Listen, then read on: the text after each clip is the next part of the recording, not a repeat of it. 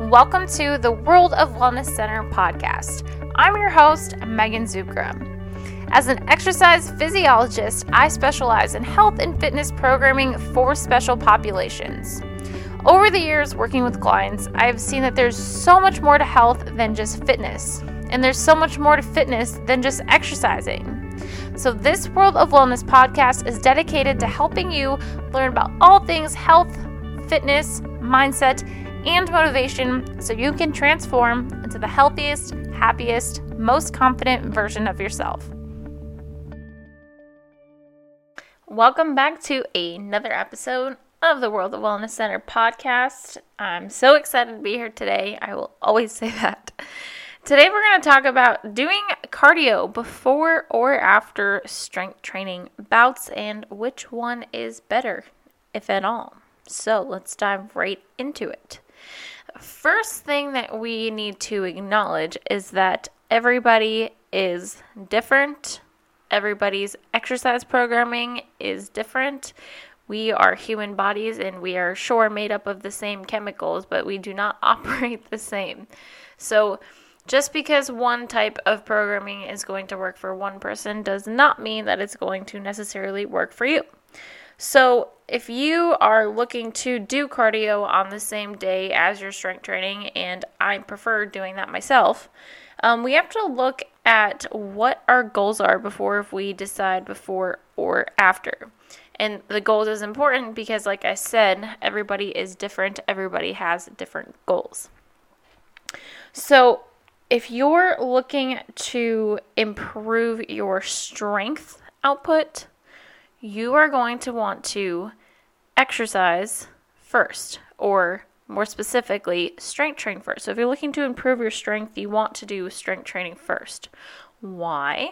Because when you're trying to put on muscle and improve your strength, you need all of the ATP stores and all of the energy stores you can get to help you move heavy weight. So if you go and do cardio, you're depleting the energy stores that are in your muscle, and then you are using it, so then your body's not going to be able to lift as much weight. Now, if your goals are to perform for an event or have shorter run times or do an endurance event, and I started specifically doing this before I climbed Mount Whitney, was I did cardio before I strength trained, because now I've fatigued the muscles and then I'm going to use weight. So now my endurance muscle fibers, or the type 2 slow twitch muscle fibers, are having to take on the work. And just a quick little bout, the type 2 slow twitch are for long endurance events, and then your type 1 fast twitch muscle fibers are for your quick, powerful events, and those will fatigue faster than the slow twitch ones. So, again, if you're training for an endurance event, you want to do cardio beforehand. If your goals are fat loss or improving your lean muscle tissue, you want to do your strength training first. Because now that I've depleted all of my glycogen stores in my muscles from weight training, then now my body goes, okay, I don't have any glycogen in here. Well, that's not specifically true, but the glycogen stores are lower. So it goes, okay, so I'm going to now get into my fat and use fat oxidation to get some fat for energy.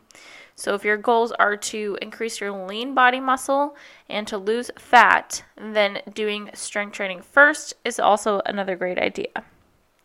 Now, if you just have general goals of feeling better and having more energy, you decide what works for you.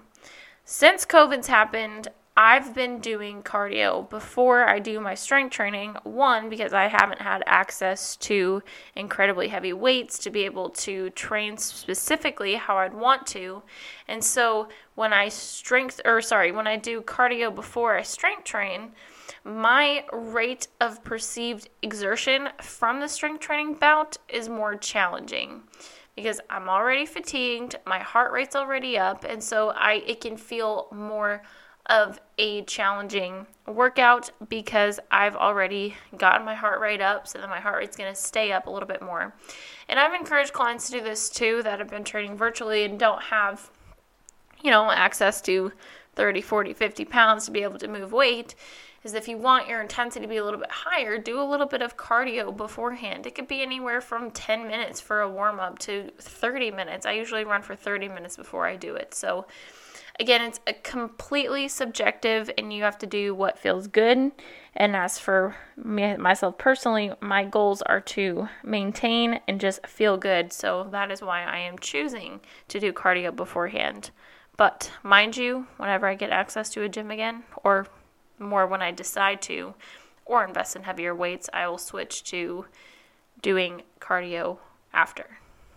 You could also choose to do a combination of both, where maybe you do your dynamic warm-up and do a short cardio bout just to get the heart rate up, maybe 10 minutes, perform your strength training, and then go into the longer duration cardio bout where you were, going for 20 to 30 minutes to help burn the fat. And another benefit of doing that cardio after the strength training is that you are using your body's adaptation called EPOC, which is excess post-exercise oxygen consumption. So that means that you've depleted most of the energy stores in your body, and now you're going to do more work, which we talked about, but now your body needs more oxygen to repair the tissue that you essentially are damaging. You're doing little micro tears in your muscle when you strength train, and then your body repairs them and makes them stronger, because when we strength train to gain strength, it's our body's way of adapting to a stimulus. That's how we get stronger. So we tear the muscles a little bit, then it goes, I need to grow, I got to make these stronger so that they can do this work. So your body needs oxygen to start that repairing process, and then your body also needs more oxygen. And remember that oxygen is where our body gets energy from. Our body needs oxygen to perform the activity that we're going to do after we strength train. So then we're getting more into our body, and then when we are taking in more oxygen, that can boost your metabolism greatly.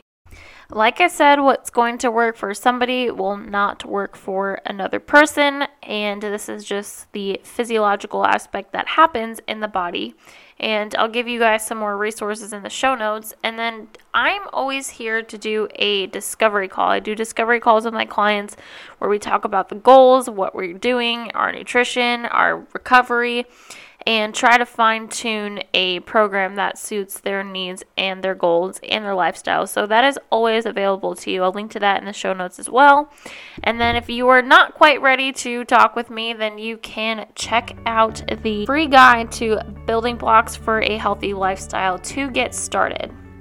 So thank you guys for tuning in today, and I look forward to seeing you next week. If you enjoyed this episode, please share it with a friend or wherever social media you find this. So have a great day, and we'll see you soon.